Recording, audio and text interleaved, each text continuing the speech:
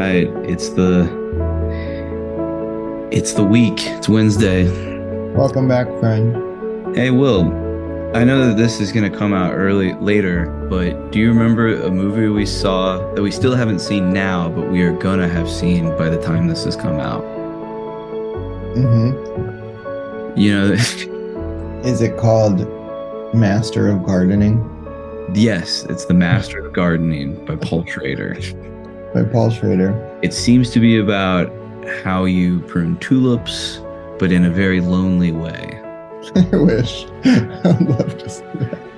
I know what it's about. It's not doesn't seem to be exactly about that, but No, I aren't, think aren't you excited though? Paul Schrader is one of our favorites. Paul Schrader is one of our favorites. It's true. We'll Before see. we get to him, thank you to everyone that came to Clueless and Golden 80s at Yield yeah. Music Box. It was great. We got a lot of good feedback. People really dug that one. Stuck around, which was crazy. Almost everyone stayed for both, which is great. So hopefully we see y'all doing that next month as well. I think the weather fucked us and helped us because people were like, I can't wait to go to this. Oh, wait, it's suddenly really cold.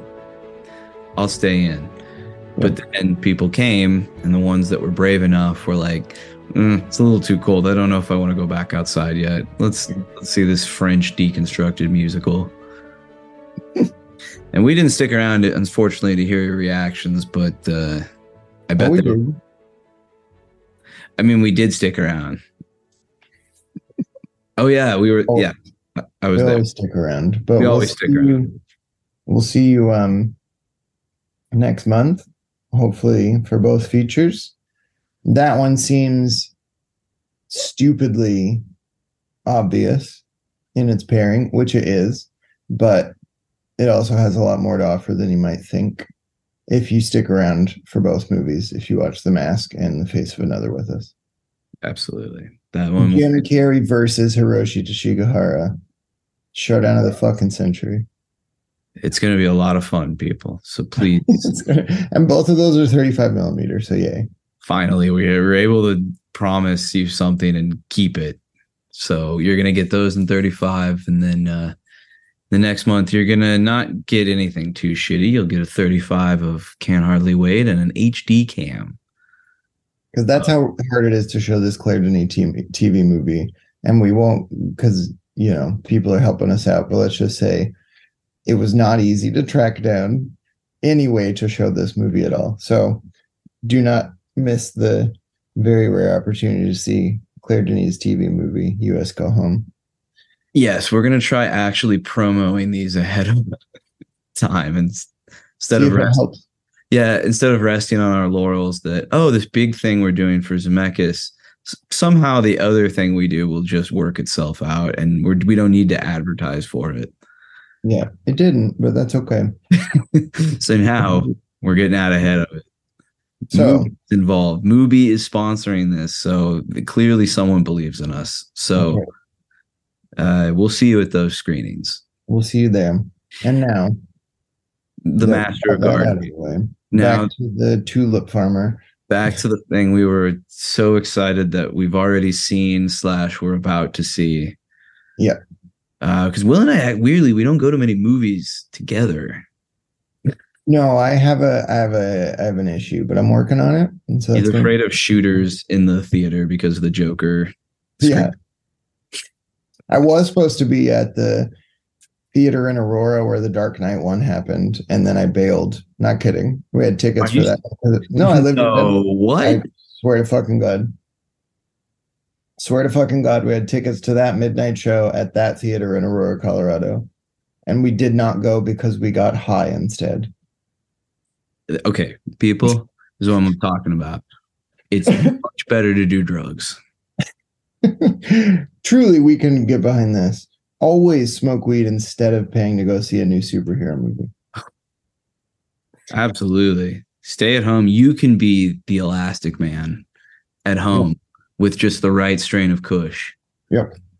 No, that was the old days too. We would get like 2 grams and it would last us for like a full week and a half because we were just smoking the Gravity Bomb. Wow.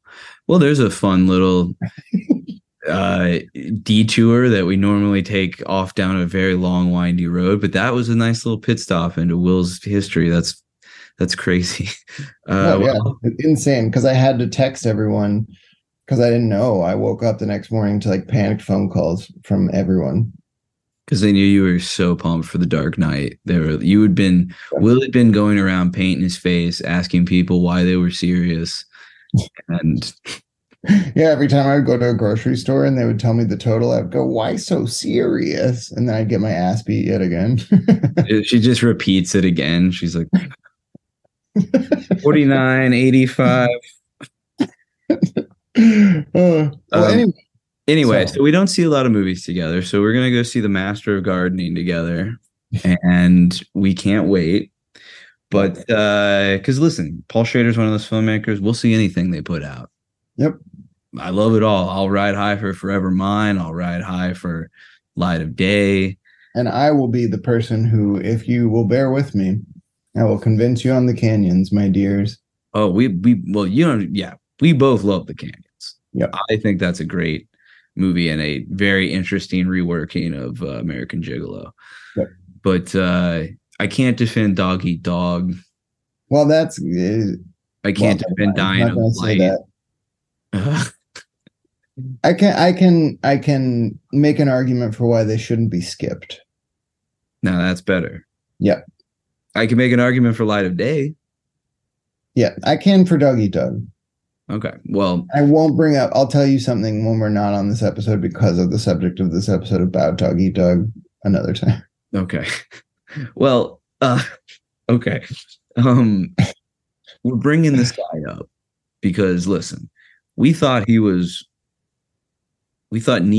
or A24, I don't know who's putting Master Gardener out, but whoever is slapped a almost literal gag order on him saying, do not go on social media. We're trying to promote this movie. Gets himself in trouble. Yeah. You love to pop off. Yep. And let's just say, I don't know how things are going with him. We know he's been in assisted living. We know he's dealt with some recent personal tragedy. Life's hard. We get it. But Mr. Paul is popping again. And Will, my dear, what did he say?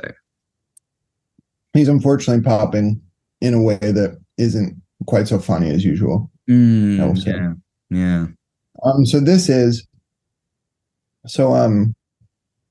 My buddy Larry Karaszewski, who is fucking great, one of the nicest people and very talented humans in the industry, he posted on Facebook a picture of the classic drawing used for the promotion of the movie The Warriors. And his post said, "Screenwriters arriving for the all-member WGA strike meeting at the Shrine tonight."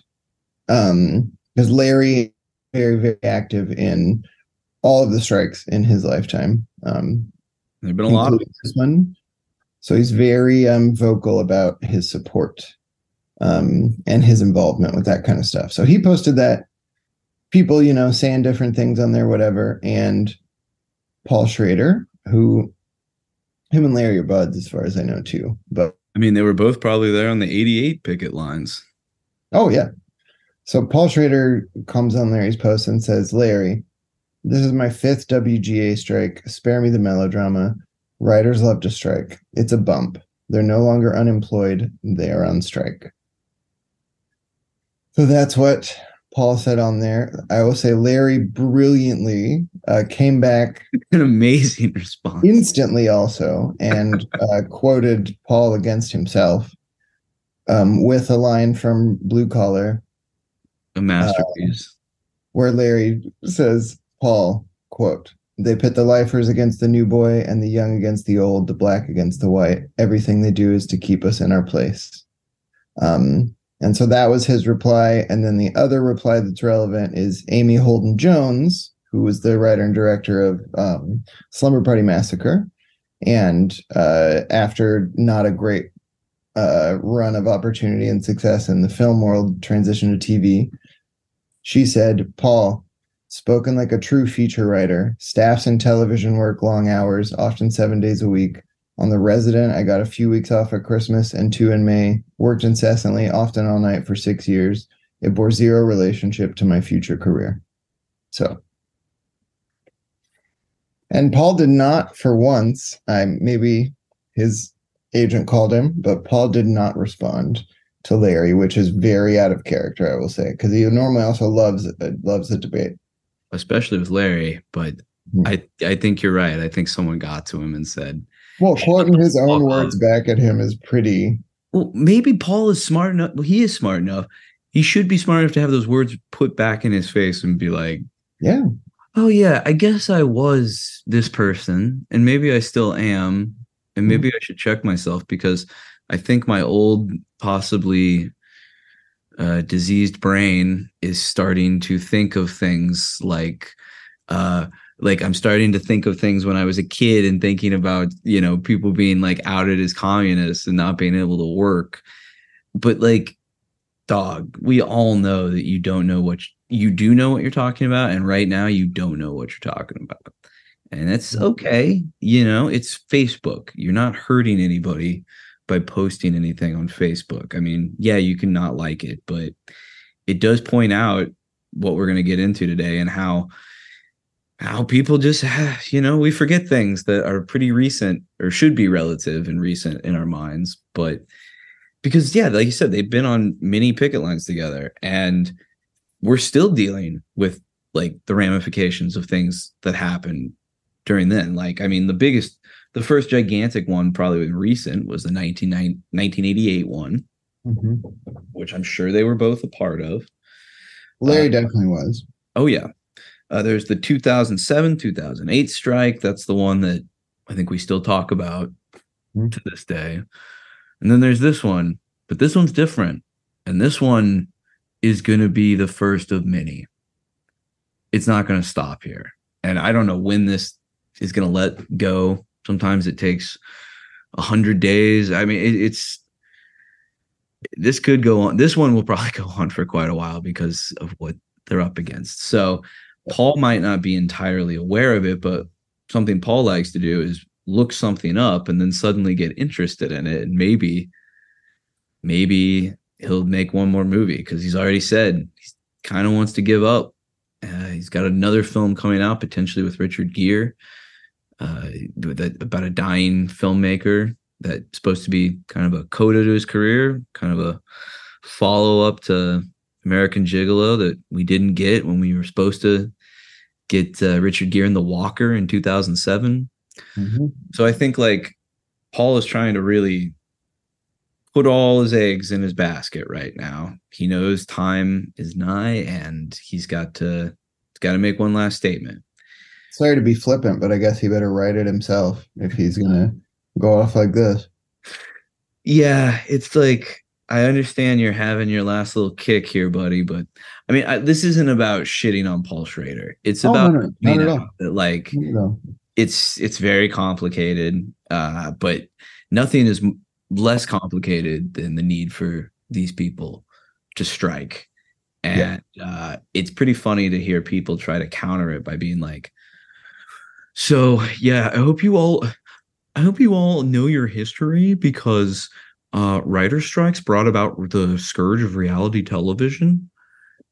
And it's like, yeah, kind of, but also those are the kind of people who are fool ass enough to think that no one writes reality television.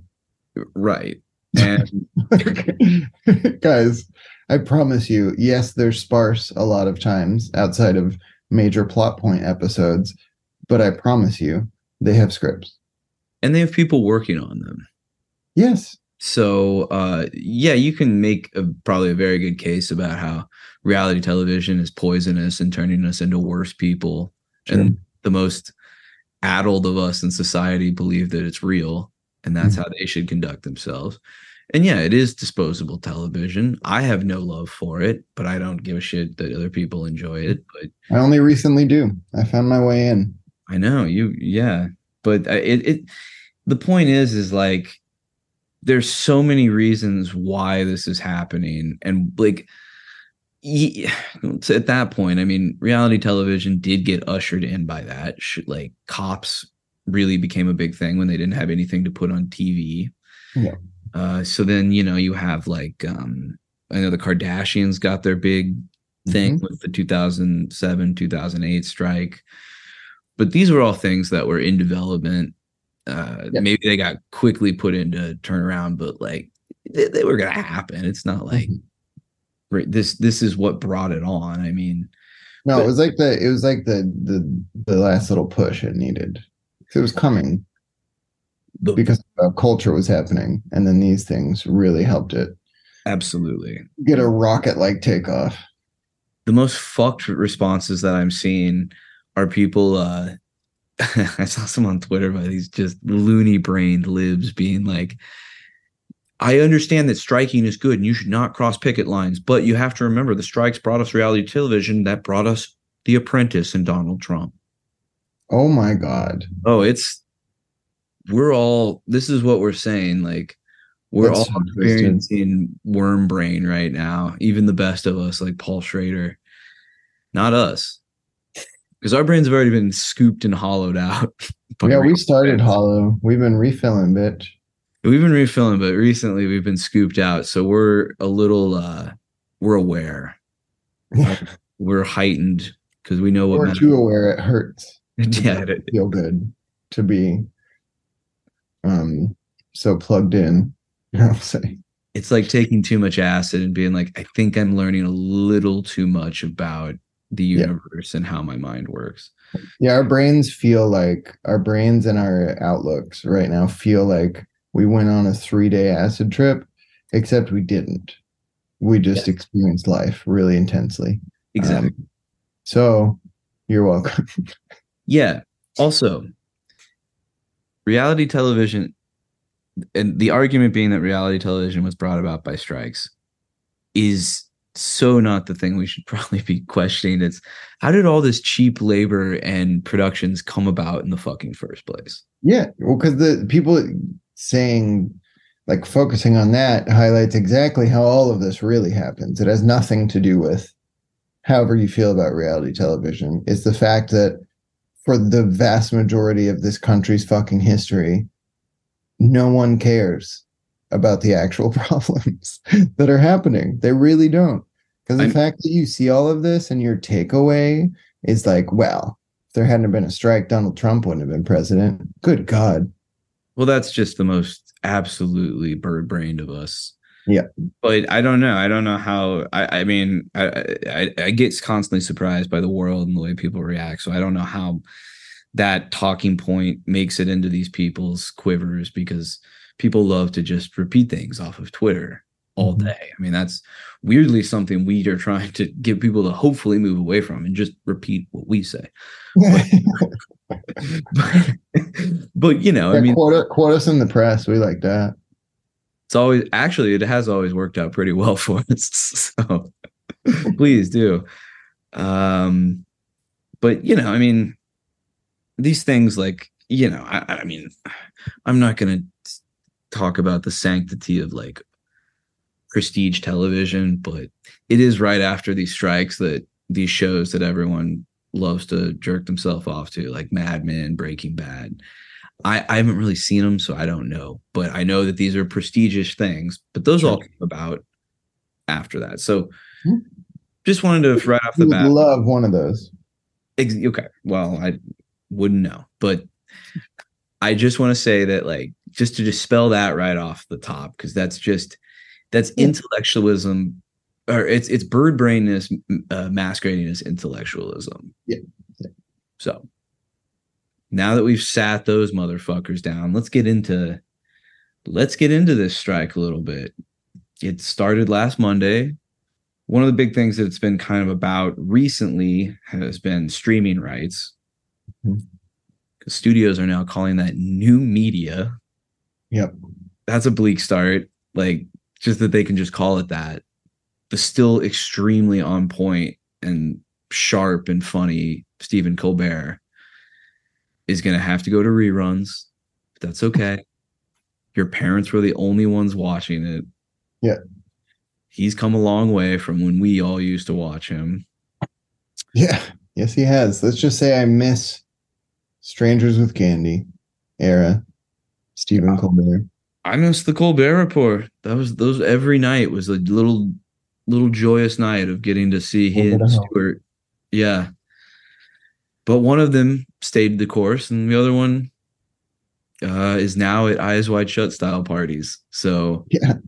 And one other person who, in classic fashion of the secret conservative ass coward that they are, Bill Maher is quietly off the air. But of course, he's not going to say anything because he's still running so hot after his fun hangout with his buddy Elon Musk.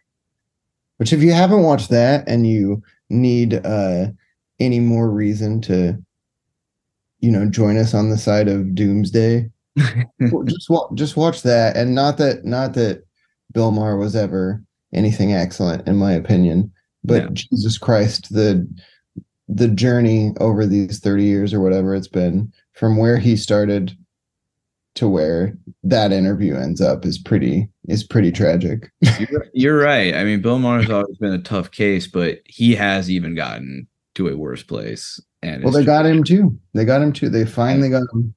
I know. It is wild to hear that motherfucker talking about like Chicago and being like, I'd like to know why no one's talking about black on black violence. Mm-hmm. Why do these guys have guns? Well, I understand HBO is not going to pay to have people on who are going to explain to you why gangs form in these extremely poor, just forgotten about areas. But just remember, Bill, you used to talk about why there was no trauma center on the South Side and why gunshot victims have to drive all the way up the fucking lakefront to get to a hospital where they'll just die in the ambulance that they can't afford anyway. Yep. Anyway. We see you. We're hot. We're fucking fired up. Wait, you froze again. Oh God, you're doing that Conrad Veidt thing again. Wait, what? Oh, there you go. Okay. Before you were freezing and doing the man who laughs. Oh, I'm honored. Are you still downloading illegal? No, nothing's Russian going on. Porn? Okay. Also, Russian porn is boring. None of that. Why? Because it's too real for you? Yeah. So. Not too much incest. Someone call my mommy. Let's pivot away from that to the strike authorization mandate was for it was a 97.85%. That's pretty cool. Yep. I guess Paul's making up that other 2.15%. Oh, I can't wait because people are fired up that list is going to be doxxed within the next couple of days, and I can't wait. Oh, absolutely. I mean, people are stepping down from shows right now in solidarity. Like, yep. This is a big deal. That's why we were going to make this a paid episode. Now it's like, nah, this is too big. Like, this is literally the whole point of why we have this show. Is to talk about shit like this. Yeah. So the horrific abuse at the center of Hollywood that's been there since the start. Again, I mean, it's hard to be too optimistic because these things have never really worked out that well. But I mean, this is a big one, and this one could really again, like I said, this is going to be the first of many. So don't think that this is just it. Here, we promise this is going to continue. So the industry obviously gets disrupted across the board. There's Paul Thomas Anderson's new movie. Everyone's saying, oh, it turns out we're not going to get his Vineland adaptation because of the writer's strike. And I don't know why people I get that it sucks the things that will get hurt by this, but we have a lot of movies to watch that if we've never seen, that it's going to be okay if Paul Thomas Anderson doesn't get to do his new movie just yet. Yeah. It's the classic shit that's so sad about humanity. It really is. I mean, I guess if you complete your you still there? Oh yeah, I'm here. Oh yeah. It is sad, and it's just these things that Well, it's like the people, it makes me think of the moment that sucks because it's so true in both the stellar documentary, The Times of Harvey Milk, and in the Hollywood version, Milk, that the penultimate scene of the movie when Sean Penn in that wonderfully goofy voice says to everyone at the meeting, let them know they know someone. And it fucking sucks, but it's how humans are and have been. And it's the same with this shit, is that no one fucking cares unless they're like, oh my God, the new PTA is delayed. I guess this does actually matter because now it affects me being able to see that. So, and that's good.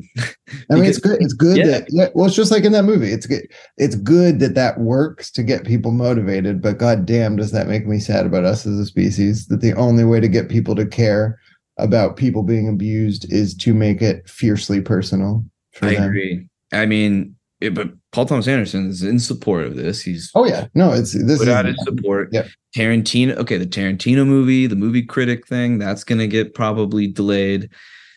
The biggest loss that could actually never, I don't know how it'll affect this, but Juror Number 2, Mhm. the final Clint Eastwood movie. It hurts. You've been listening. You know how much we love that fucking old man, but unfortunately, that's the reality of it. And that's good because we need these things to happen because here's the argument you might be having in your head right now. You might be thinking, well, everything I've heard from them up until this point is, well, it's like writers on television being paid work. What do I care? I don't watch that crap anyway. You're right. I hear you on that. I don't agree with you, but I understand like that is dumb shit that no one should support. The fact that you used to walk around the city of Chicago and see, big trucks for a shoot coming. You're like, oh, what's it going to be? What are they shooting? And it's just Chicago Med, Chicago Fire.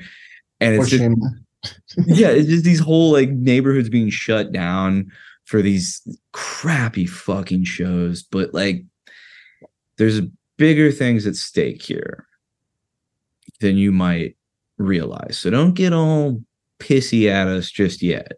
Also, don't forget while we go on this journey that so many people ended up writing in television because writers are treated so horribly also in movies in Hollywood. And not that they're treated better in television, often worse, but it's easier. Well, not easier, that's the wrong word, but it's possible to get more work quicker when you are in trouble, when you switch to television. So that, they got there.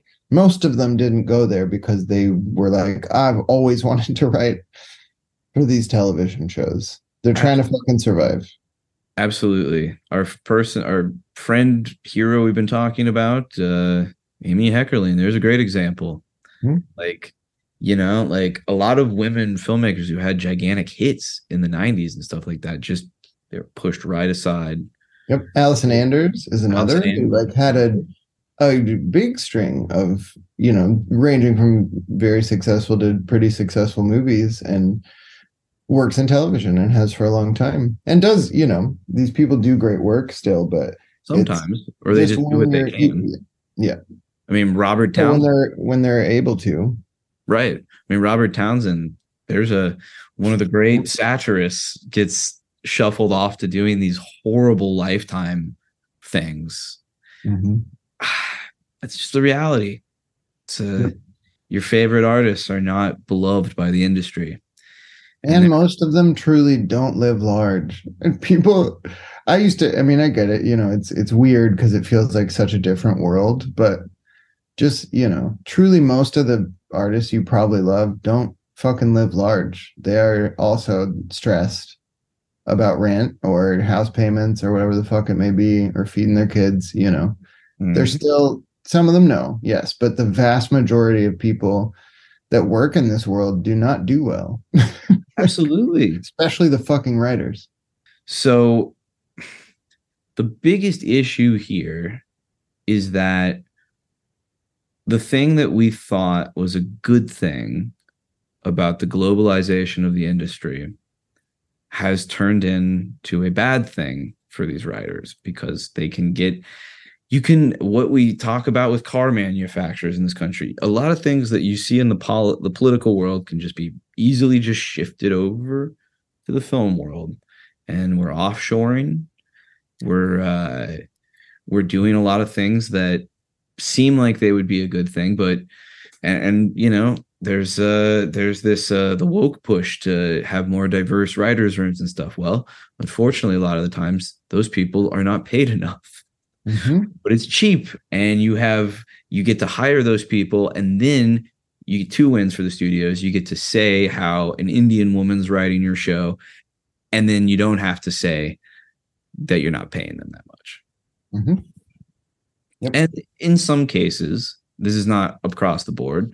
Personally, of people I know in certain positions like that, there are also people that don't really need the money and are kind of already within the industry, nepo babies, whatever you want to call it. So there's lots of reasons why these people are paid in a cheap way. Because it's both things where you get like either you find someone who is so hungry and truly lives for the shit and will do it even if they're starving, or you find someone, like you said, doesn't need it, so they don't fucking care what the paycheck is. Yeah, exactly. 100%. Look how Netflix took Squid Game. That's just offshoring and bringing that in. And even sadder, Netflix now is apparently got David Fincher to make an update of Squid Game. Yep. I'm sorry. I don't know if you feel the same, but we lost our boy fully and with finality when Girl with the Dragon Tattoo. We are not the same on that. I like that movie. I really enjoy that movie. I don't care for Mank. Well, Mank's not a movie. We agree. Okay, we agree that Mank's not a movie. Dragon Tattoo is absolutely astonishing compared to Mank. So there's that. I'm gonna clip that. I'm gonna remember you said that. Just don't take out the end.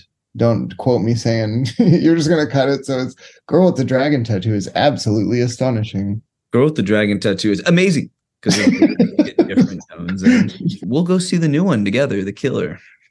Yeah. And we can decide if we think he's truly gone or if, like a lot of people, he just had a little sidestep. We'll see. Not with the Dragon Tattoo. He's been sidestepping for a minute. There will be a David Fincher episode coming. Not today. So, but this side effect is this globalization. I have here, it says, this article in The Guardian, it says, the International Affiliation of Writers Guilds, which started in 1986 as a loose grouping of unions from English-speaking countries, now represents guilds whose 50K members span the globe, from India to Spain to South Africa. And they are sending a powerful message to their members, or rather, their members are sending a powerful message through them. Don't write on guild-covered projects. Don't be a scab. Along with the unprecedented solidarity writers are getting from sister unions here in the US and Canada, already many Teamsters are parking their trucks, taking their keys, and refusing to cross the picket lines. So, if the conglomerates thought they could replace them with cheaper non-union writers from distant shores, they've got another thing coming. Well, that's very good to think about. But as we know, things like this, maybe a movie like Blue Collar, time wears people down and time wears movements down. And if you think that that is inevitable, then you're part of the problem. These strikes are supposed to be hard. They're supposed to result in the loss of health, of sound mind, because that's just how it is. And I mean, we're not France, so we don't get it as well as they do over here. But well, people in this country like to think of protesting as you go out for one afternoon, you take a couple cute pictures with your friends, let everyone know you were there, and then everyone goes to a fucking party and gets drunk. And I'm not even trying to shit on everybody necessarily for that. It's a countrywide thing. It is a society-wide thing. But that's not what protests are. And that's not that that doesn't do anything, obviously. Protesting is like real deal protests are dirty and painful, and you know, it really, like, to actually do it is a very large, sometimes dangerous commitment. It's fucking real shit. It's not cute. It's not for social media. It's real shit. These people are fighting for their goddamn livelihood. Yep. I mean, this writer who wrote this op-ed piece, James Shamus, he also writes. Wait, the professor? I know that name. I didn't. That's James Shamus. That dude taught at Columbia. Shamus, like, he made a couple movies too. Sorry, keep going. Well, he says our last strike back in 2007 caused more than $3 billion of economic damage in Los Angeles alone. This strike could be even more costly. We didn't want this strike. It's already causing genuine suffering to many of our union members and to many support staff and other workers whose livelihoods are being immediately affected. But that suffering is nothing compared to the pain and degradation that the conglomerates have openly proclaimed they plan to inflict on us. Our collective action is the only thing that can stop them. So the conglomerates he's talking about, that's 6 studios. Although if you're counting, it's really just 4. But they're all together on this, and they are convincing people like James Gunn to turn his Superman script early so they can start that up. A lot of this is coming from Warner Brothers by I always forget his name. David Zaslav. Something like that. Yeah. Zaslav. Whew, he's already out there talking about his earnings for Warner Brother Discovery. And he's out there talking about the Flash movie. It's going to change superhero movies. So Zaslav, with his hour-long earnings call with Wall Street analyst Friday, basically didn't mention the WGA strike. And he told this fucking place, the Squawk Box on CNBC, prior to the call, he says, a love for the business and a love for working. We all came into this business together because we love storytelling, and work, and that love of work is going to bring us together.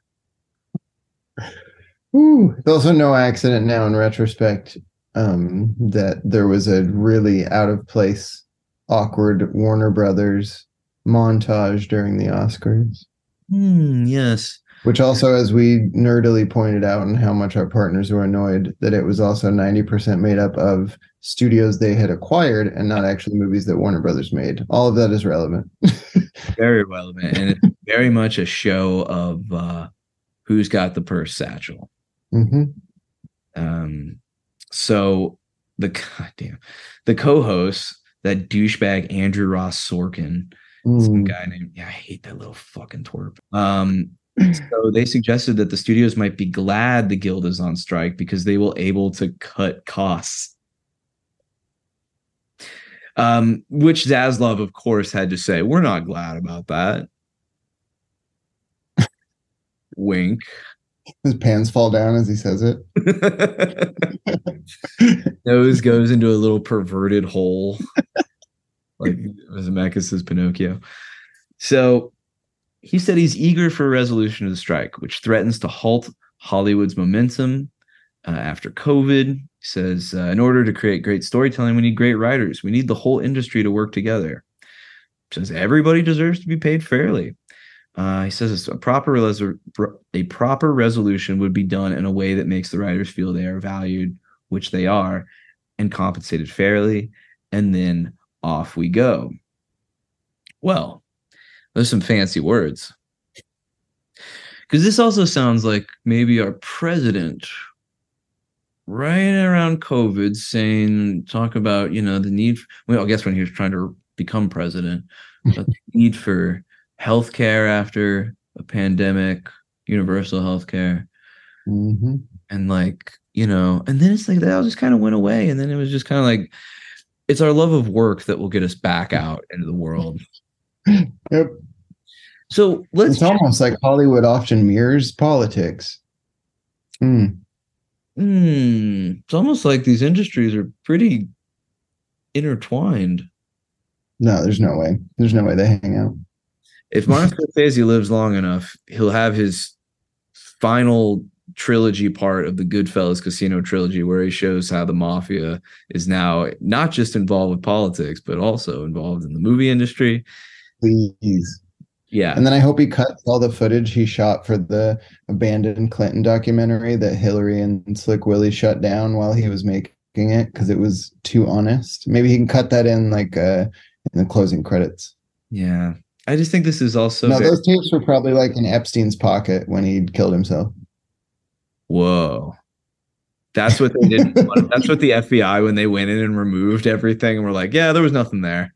And there's all those. When it was actually, he actually was hanging himself with the negatives of Scorsese's abandoned Clinton doc and Hillary tied that knot for sure.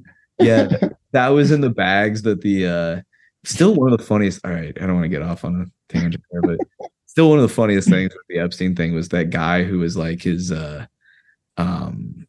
he was basically like his lawyer. What's the word I'm looking for? Like right of attorney. Oh yeah. Mm-hmm. And right after his death, no one was allowed to go into his house except one guy. And then photos were taken of him emerging with a couple bags full of stuff, looking around nervously while he waits for a car to pick him up. It was just candle holders. He's like, I finally get that Tupperware back. Yep. Yeah. Tupperware and one piece of china that he stole that he really liked. So I guess what we're saying here is that everything's corrupt. And if you think the Zaslav guy is out there like truly trying to be supportive, you got to remember that his studio is failing. The fact that they've had to rebrand to Warner Discovery Plus, they've had to change HBO Max to just the Max. It's just fucking weird. And he's got to really make this next Flash movie be like the biggest success in Hollywood history. Yep. And that's why every day there's a new like, oh man, the Flash movie is going to be like the best movie ever. Wait, you mean those aren't just people feeling that way? And he's going so fast in this movie. He's going faster than in the other ones. No, that's impossible. Listen, it's a fucking sick world because I'll probably see it because of Michael Keaton's involvement as Batman again. Because will it deliver the nostalgia that I want? No, because nostalgia is evil and a trap. But nostalgia is cocaine. It's great for the first couple, and it quickly turns dark. Yep. Don't trust it. Don't trust it. It will always betray you in the end, every goddamn time. Yep. That's why just like Mercury in retrograde. You'll wake up next to someone and be like, how the fuck did I get here? And you know why? Nostalgia. Not Mercury in retrograde. It was because nostalgia. Nostalgia is always in retrograde. So you have to keep that in mind. That's a good name for our first book, Nostalgia in Retrograde. Yeah. So Zaslav, he's in retrograde.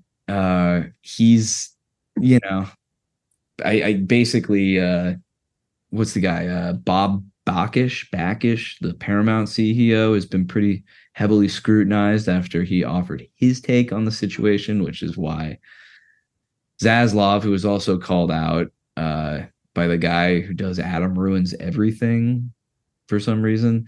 So apparently that's why Zaslav is trying to be a little more careful with his words. Let's see. I'm going to just read the end of this article because these are things I don't know about, but probably better from someone at Deadline to explain them. This person at Deadline says, earnings calls are not required under SEC rules. And so this is what I'm talking about. The studio's talking about their earnings right ahead of a writer's strike, which is very well timed. Says, but generally are a part of a public company's quarterly efforts to be transparent. Management can often shape the tone of the discussion by pre-selecting which analysts are chosen during the Q&A portion of the call, which is followed by already prepared remarks. So whether or not the company urged analysts to avoid the strike topic, the absence of it was noteworthy, though it is also possible that analysts steered away from it after seeing Zaslav address it on CNBC prior to the call.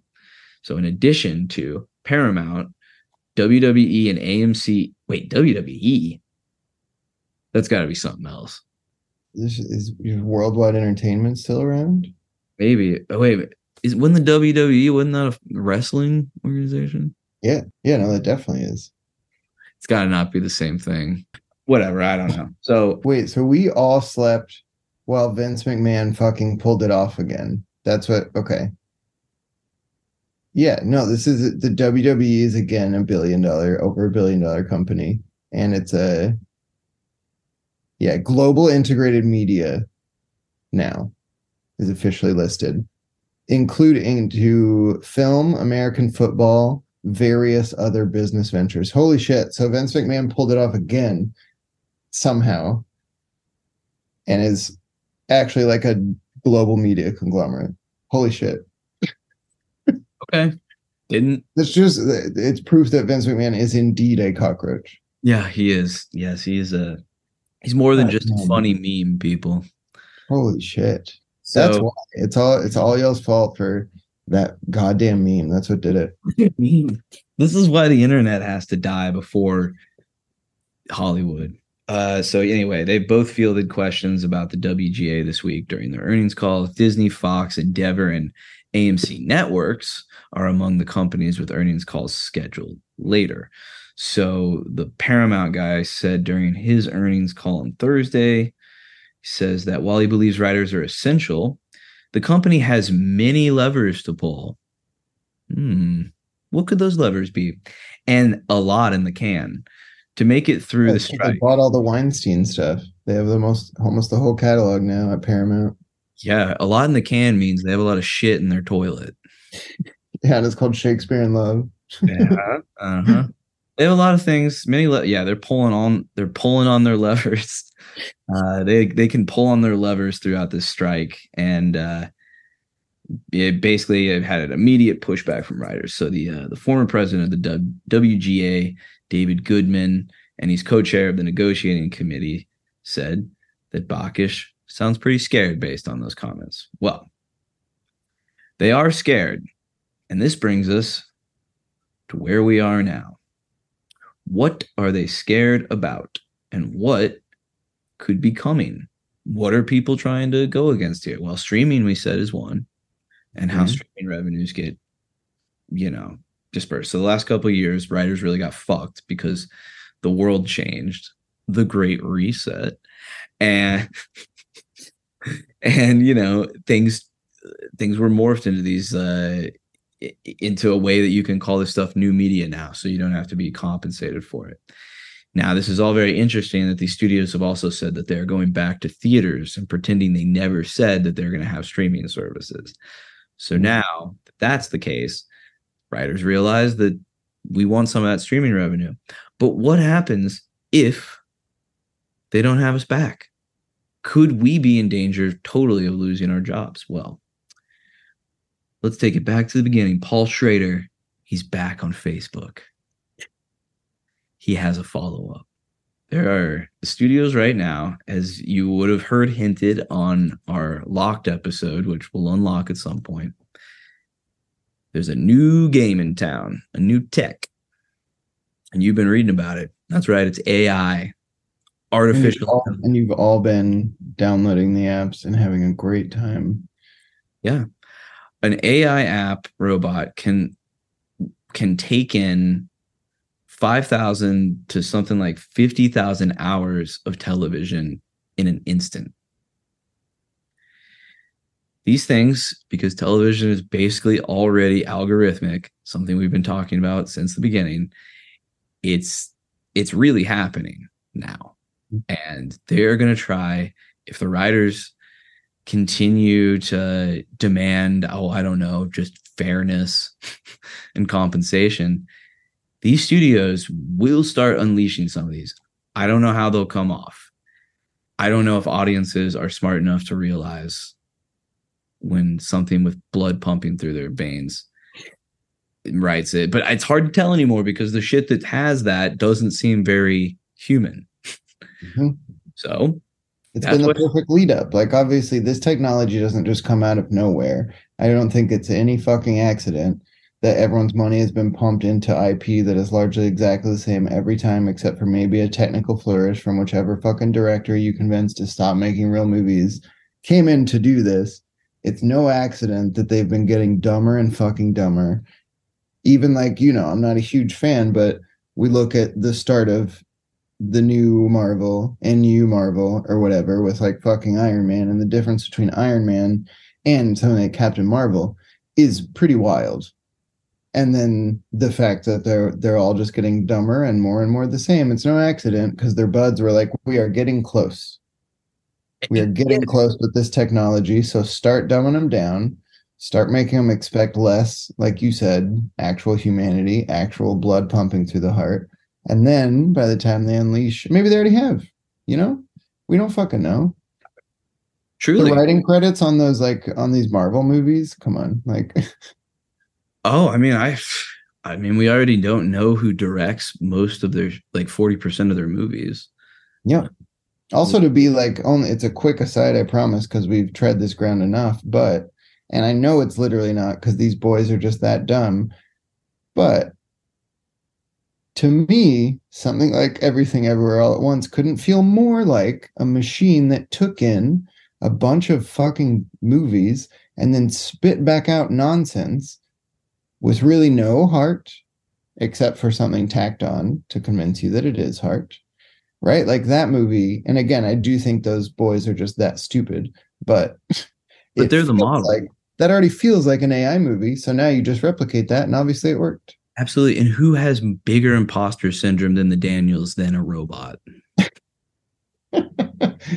Oh, we just got to get that punk jacket for the AI room.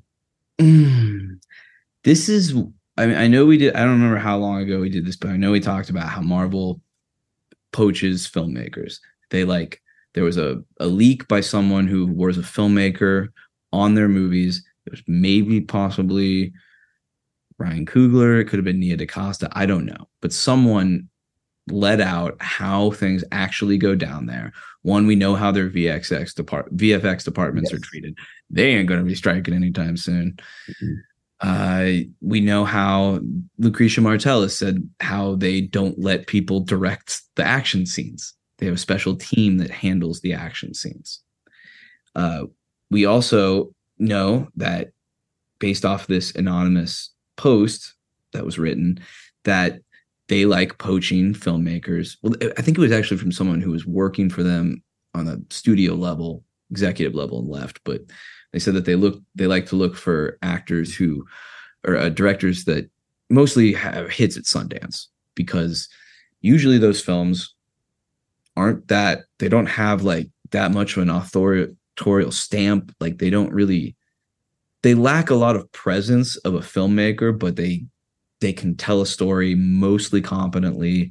They keep things on a low budget. And then when Marvel hits them up, it's fucking payday for them. They can't be happier. And obviously they suck it up and take the paycheck. But we keep seeing that these shitty, lifeless, dry husk movies on the indie circuit, which has been taken over by the studios, has now been a testing ground for these kinds of bland, easy to ride over filmmakers. So we've been prepped. I don't know if this was the grand plan all along. Probably not. It's just the way the world works out. But you don't think these studios aren't looking at the crop of shit they've put out and been like, we could do that better and cheaper. The fucking Doctor Strange 2 or whatever, that had something like over 40 or 30 rewrites, complete rewrites of its script. What do you expect them to do? These fucking leviathans of industry. That's what they're going to do. It's cheaper. Yep. And they can make them faster. They can pump out 100 of these because all they need are the AI to generate scripts based off IP, books, public domain IP. And then it's over. That's all Hollywood has really been from the get-go. The only reason original stories got made was because of the star power system, which we don't really have anymore. Mm-mm. So IP is the new star system. And you can do all that with computers. So as I brought up, Paul Schrader probably smartly comes back with a better response to where he says, The WGA position on AI is a fascinating conundrum. The Guild doesn't fear AI as much as it fears not getting paid. Burrow into the logic. It's apparent that AI will become a force in film entertainment.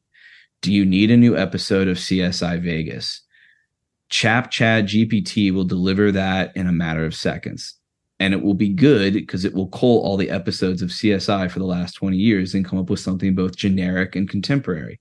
Writers will be the first users of AI, not studios. Here's my AI enhanced episode of your stories, which I swear I wrote myself. This, I think, is the WGA position. If a WGA member employs AI, he or she should be paid as a writer. If a producer uses AI to create a script, they must find a WGA writer to pay. Now, that's interesting because it's showing that Paul has a very different opinion than a lot of people on this. I don't know how much I agree with that, but I probably do more than I would like to think. But I think he's not wrong in that he's wrong in that, of course, they fear AI. Of course, they fucking fear AI. Yeah, absolutely. But that could be what these negotiations turned into. Mm-hmm. Is writers that get compensated for using this software, which is, I don't know if that's somehow worse. I guess I think it is because because it has built into it like forfeiture. Like like, not that it would be any easier to just fight this fight and say, no, this is for us humans. Let's get this organized and then try to push it off as long as you can. Because if it's this, then it's done. Because if the actual fucking guild says, sure, you can use AI, you just pay someone, then it's done already. And that's so much darker. Yeah, it's not like they'll get compensated, but I don't think it'll be like, my thing is that the studios will come back with like, all right, because of this, we are going to start using AI. If you want to get paid for it and do less work, then that's good for you. And they'll get paid, but they will probably get paid lower than they're getting paid now. And now we're going to have to, these writers are going to have to fight out of this little box to basically fight how they want to lose the best. Mm-hmm. And that shit comes with an NDA, right? Like, because they obviously don't want these people saying, "Oh, I didn't write that. I told them they could use the 17 drafts I wrote and spit it out of a computer." I mean, no, do you not think that maybe some of these people who are out there picketing might be a little afraid of speaking out against AI? Mm-hmm. I mean, we might not call it.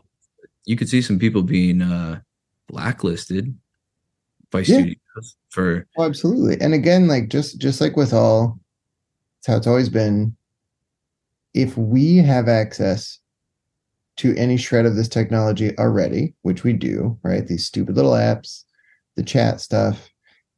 If we are allowed to play with that, then that means it's already done for what the people actually running things are playing with, right? And we, as always, we get one tiny fraction of what the technology is actually capable of. And so it's already, I mean, it worked. Do you think that the government is going to give a shit about this either? Well, they're already doing it. It's not. Yeah. It's just like, we just had stories come out about how we're finding out that there's child labor going on in like certain McDonald's. Yeah, and then like the White House is not looking into it. They're like, no. And that article is crazy too, because they of course sensationalize, and the big thing that they use for the headline is that the manager had their kids there because it was late and made them work, right? Yeah. Then in the rest of the article, there's like the 1 million other abuse things that were happening to workers there of many different ages. And yeah, it's already tomorrow's news. Yeah, because these people do know something that we also know, that maybe you know, but others don't know, is that this all just gets wiped away with the next day's news. We have entered a disturbingly new era where these things can just be kind of wiped away with a new story about so I don't know, Emerald Fennell wore a very wild outfit to the Met Gala or something. Yeah. And like while she was wearing it, said, I think it's awesome that Marilyn Monroe's dress is to be worn. How many of us forgot old AOC at the Met Gala wearing the Eat the Rich shirt by a guy who doesn't pay his taxes? So this is a win for the studios. Just remember that. Will you sit there and you watch Adam Driver become Mr. Fantastic? Just remember who you don't give a shit about. And that's not the writers for TV that you don't like. You have to take everyone. That's the writers for the films you love. That's the writers for the films and shows you don't like. This will all start with television first. Television will be the testing ground for a lot of this AI shit. Movies have a bigger price tag. But as movies become more like television, because again, this is not Stryker's fault. This is because this industry has been cheapened for fucking decades by these ghouls.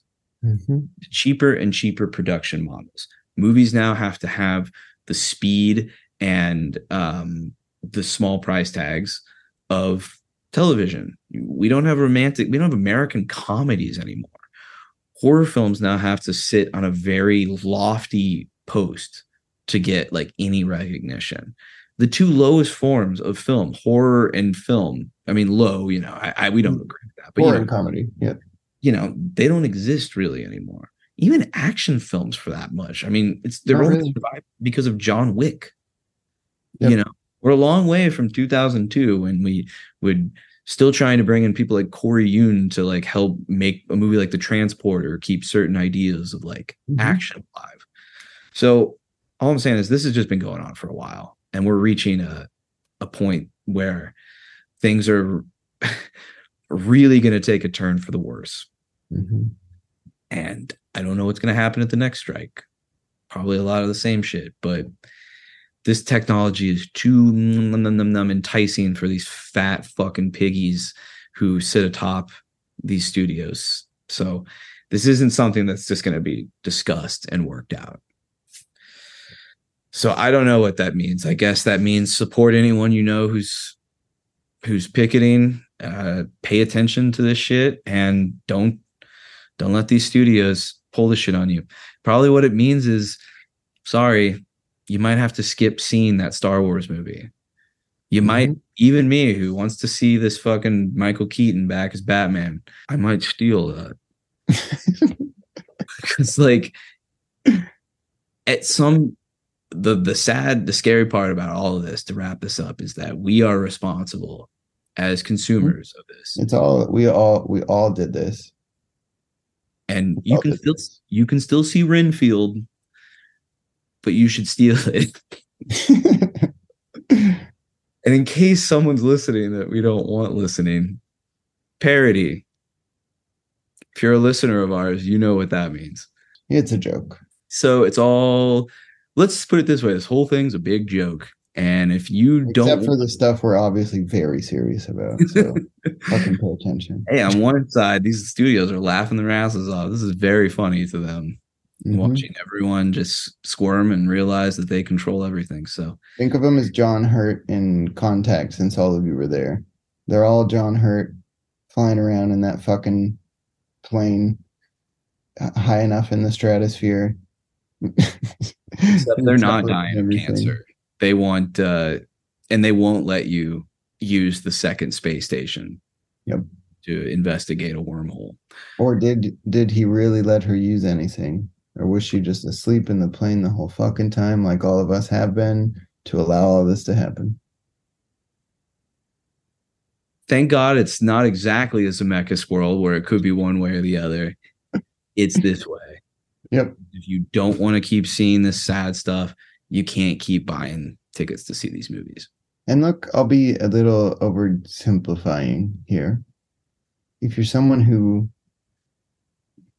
thinks that cancel culture can be a positive thing, that it has value, for once, turn it towards something that actually needs to be canceled, which are these gigantic things that run our lives literally. Cancel them. Don't cancel individual people.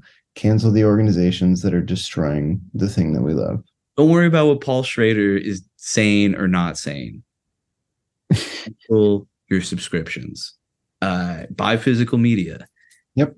Learn how to torrent. And there you go. And now like Brie Larson, you've done an activism. The end. Goodbye, everyone.